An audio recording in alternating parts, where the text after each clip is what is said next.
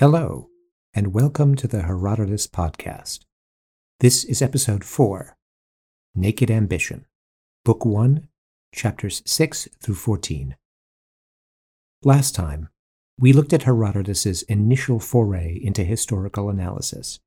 After reporting a Persian account of the origins of the enmity between East and West, the historian remarks, "For my part, I will not say that these things happened one way or another. But I know the person who first committed unjust acts against the Greeks, and so will advance my history to speak of great and small cities alike. For many states have now become small that were once great, and those that were in my time great were previously small. Knowing that good fortune for humans never lasts long, I will discuss both equally." Today, we're going to pick up on that remark. The first barbarian, which is to say the first non-Greek, Herodotus uses the terms interchangeably, to have made war on the Greeks was Croesus, king of Lydia. Who, you ask? Well, don't you worry. You'll definitely become well acquainted with him, as we'll be spending plenty of time with the ill-fated king over the next few episodes. He was, as Herodotus states, the ruler of all people living west of the river Halys in Asia Minor. Before we continue, a geographical note. Asia Minor, where our narrative will be focused for some time, is synonymous with Anatolia, the westernmost section of the Asian continent that juts out into the Aegean Sea. To its north is the Black Sea, and on its northwest shore are two straits, the Bosphorus and the Dardanelles, with the Sea of Marmara between them, that connect the Black Sea to the Aegean and thus to the Mediterranean. In short, we are talking about modern-day Turkey, or at least the part of it that sits on the eastern side of those straits and is geographically part of the Asian continent. The kingdom of Lydia, as we shall see, was a powerful state that occupied the western half of Anatolia, thus serving as a bridge between the Greek world and the kingdoms that lay farther east. You can find a map of the kingdom on this episode's page at theherodotuspodcast.com. Although Herodotus identifies Croesus as the first Easterner to make war on the Greeks, he nevertheless observes that Croesus was not some Greek-hating despot. While he conquered and exacted tribute from some Greeks, that is to say, the Ionians and Aeolians, Greeks living on the shores of Asia Minor, he nevertheless struck up a friendship with others, specifically, as we'll see, the Spartans. Before Croesus, Herodotus grandly asserts, all Greeks were free. You might think that, with this segue to the specific actions of Croesus, who was on the throne from 560 to about 546 BCE, that Herodotus would now turn to the life and times of the Lydian king.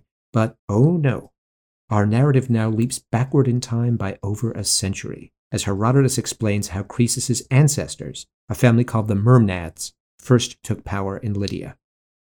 Before the Myrmnads, Herodotus says, it was the descendants of Heracles who ruled the kingdom for an impressive 22 generations, or 505 years. The final king in this line was named Candaules, and the story of how Croesus's great-great-grandfather took the throne from him is one of the best known in all of the histories. It's so good, in fact, that I can't resist telling it in its entirety. King Candaules was in love with his wife, and, being in love with her, he believed her to be by far the most beautiful woman in the world. In this belief, he praised her beauty extravagantly to Gyges, son of Dascylus, who was his favorite among his bodyguards and to whom he entrusted his deepest secrets.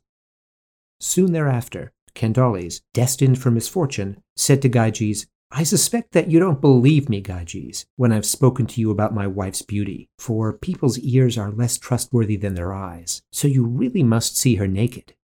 Gyges cried in response, "My lord, what an unwholesome thing you command, ordering me to see the queen naked?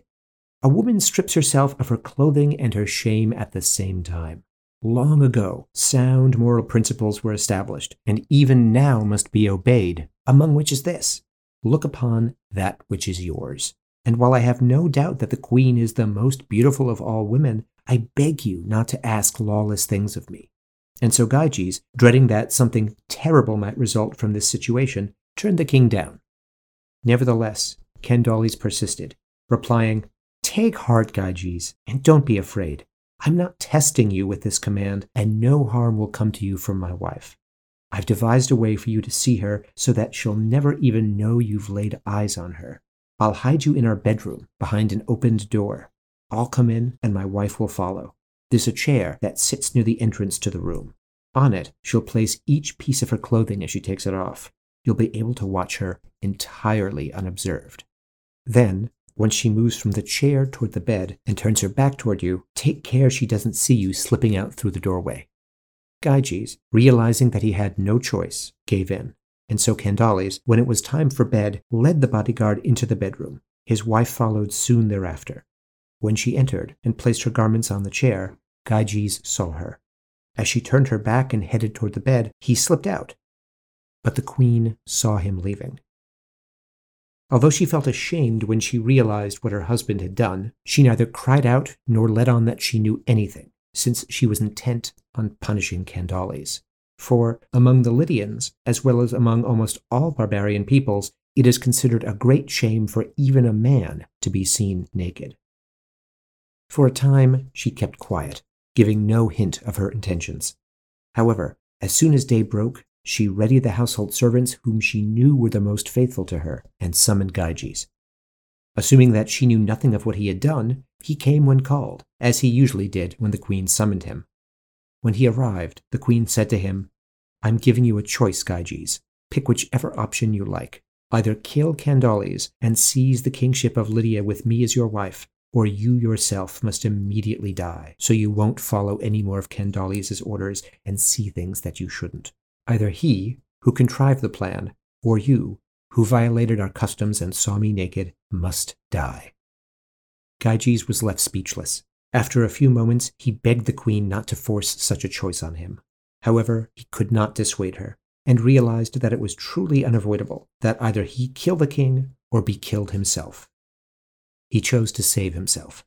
Then he asked, "Since you're forcing me to unwillingly kill my master, I'd like to hear how we're going to lay our hands on him." The queen replied, "By using the same hiding place where he displayed me to you naked. You'll kill him in his sleep." When they had arranged the plan and night had fallen, Gyges was kept as a prisoner and had no means of escape. The queen led him into the bedroom and, handing him a dagger, concealed him behind the same door. After a little while, he crept out and killed the sleeping Candalis, and so Gyges gained both the king's throne and his wife. And so Herodotus ends the story. But all was not well in Lydia. The historian notes that some Lydians took up arms in anger at Candalis' fate. The supporters of Gyges thus made an arrangement with them. They proposed asking the Delphic oracle, the priestess of Apollo at Delphi in Greece, whether Gyges was the rightful king. If she backed him, that would settle the matter. But if not, the throne would revert to the family of Candalis, the descendants of Heracles. The oracle affirmed that Gyges was king, but with a proviso. The descendants of Heracles would, she announced, get their revenge on the line of Gyges 5 generations in the future. Ominous words, to be sure, but this utterance met the fate of so many other predictions. As Herodotus says, it was, quote, "a prophecy that the Lydians and their kings disregarded until it was fulfilled." End quote. Without risk of spoiling anything, remember those words. Gyges' story concludes with Herodotus' description of the remarkable objects that the Lydian king sent to Delphi, presumably as thanks for the oracle's solidifying his hold on the throne. This was notable, as it was primarily Greek city-states, not foreign kings, who sent votive offerings to Delphi. The fact that Delphi was revered across the Greek world meant that a city could build up political cachet by displaying their eye-catching valuables there, where Greeks from all over would be able to see and, presumably, marvel at them. In the case of Gyges, Herodotus reports that he sent many silver offerings and an immense amount of gold, among which were 6 massive golden bowls, each of which weighed over 1,700 pounds. These incredible offerings were stored in the treasury of the Corinthians, as Gyges was on good terms with Cypselus, the ruler of Corinth, about whom we'll hear more soon. So ends chapter 14, and the section of the text I'll cover today. You can see, I think, why the story of Gyges and Candalis' wife is so well loved. With the tight focus and psychological depth of a Hitchcock film, the vignette centers on a woman who is the polar opposite of the passive female figures who populated last episode's chapters. Painfully aware of her own objectification, she doesn't hesitate to exact revenge on her blithely unaware husband, even, like a femme fatale, using another man to do her dirty work. I always chuckle at Herodotus' implication that Candaules' big mistake in the first place was being in love with his own wife. However, this isn't the only time that Gyges makes an appearance in Greek literature. Another famous story about the king dates from the better part of a century after Herodotus wrote the histories, in Plato's Republic. In Book 2 of the Republic, Glaucon, Plato's brother, advances a philosophical argument by citing the story of Gyges, whom he casts as a shepherd in the service of the king of Lydia. When an earthquake reveals a cavern near where he tends his flocks, Gyges descends into the earth to find a gigantic bronze horse, inside of which is a corpse with a ring upon its finger. Gyges takes the ring and soon discovers that by adjusting it, he can turn himself invisible. He then contrives to get himself sent to the palace where, you guessed it, he seduces the queen, murders the king, and takes the throne for himself. The point that Glaucon uses this story to illustrate is that people only act with justice because they are forced to by society. Give even a saint a magic ring that allows him to commit any act he wants with complete impunity, and his actions would be indistinguishable from those of an amoral monster. Now, we shouldn't let these fantastical stories obscure the fact that Gyges was a real historical figure. There is independent verification of his existence in the form of Assyrian scribal records. The Assyrian Empire, at the time of Gyges' reign, dominated much of modern-day Iraq and Iran, the eastern Mediterranean coast, and Egypt. These scribal records document that around 664, the Assyrian king Ashurbanipal received at Nineveh, his capital, a diplomatic envoy from one Gugu of Ludi. This Gugu was apparently inspired to contact the king as a result of the appearance of the Assyrian god Asu in his dreams. It's more likely, however, that his real motives had something to do with the hordes of raiders that had lately been raising havoc in Anatolia.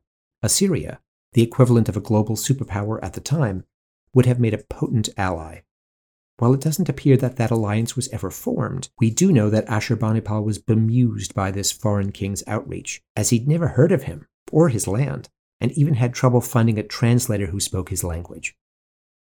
Gyges also makes an appearance in Greek poetry, a fact that Herodotus makes note of. Two poets who mention Gyges, Alcman and Archilochus, were both active in the middle of the 7th century, near the end of Gyges' reign. Both mention him in a way that emphasizes his wealth, power, and grandeur, which suggests that those qualities would have been closely associated with the Lydian king in the Greek imagination. Alcman brags that the Muses have made him, quote, greater than King Gyges, son of Dascalus, end quote. Archilochus, more colorfully, writes in character as a man who disavows envy or desire for great wealth or power, or so it seems. The following lines exist only as a fragment of a larger poem, and it isn't entirely clear what followed them. The affairs of gold-rich Gyges are no concern of mine. Jealousy hasn't seized me, nor do I envy works of the gods, or long for great dominion. These things are far from my eyes.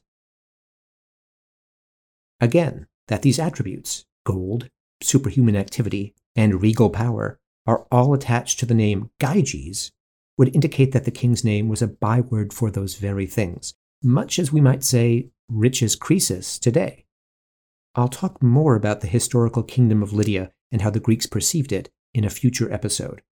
But for the moment, I'll just say that the name Lydia evoked similar associations, centralized royal power and astonishing amounts of wealth, especially in the form of gold. These associations were no doubt reinforced by the gifts, mentioned above, that Gyges sent to Delphi, and which was even, as Herodotus notes, called Gygean, after its donor, by the Delphians. Nevertheless, all that wealth and splendor will not, as we'll see, be able to save Lydia from ruin when the time comes. Next time, we'll look at the descendants of Gyges and the political and military decisions they made that built up the power and prestige of Lydia, all leading up to the last member of the Myrmidad dynasty, the ill-fated Croesus. See you next time on the Herodotus podcast.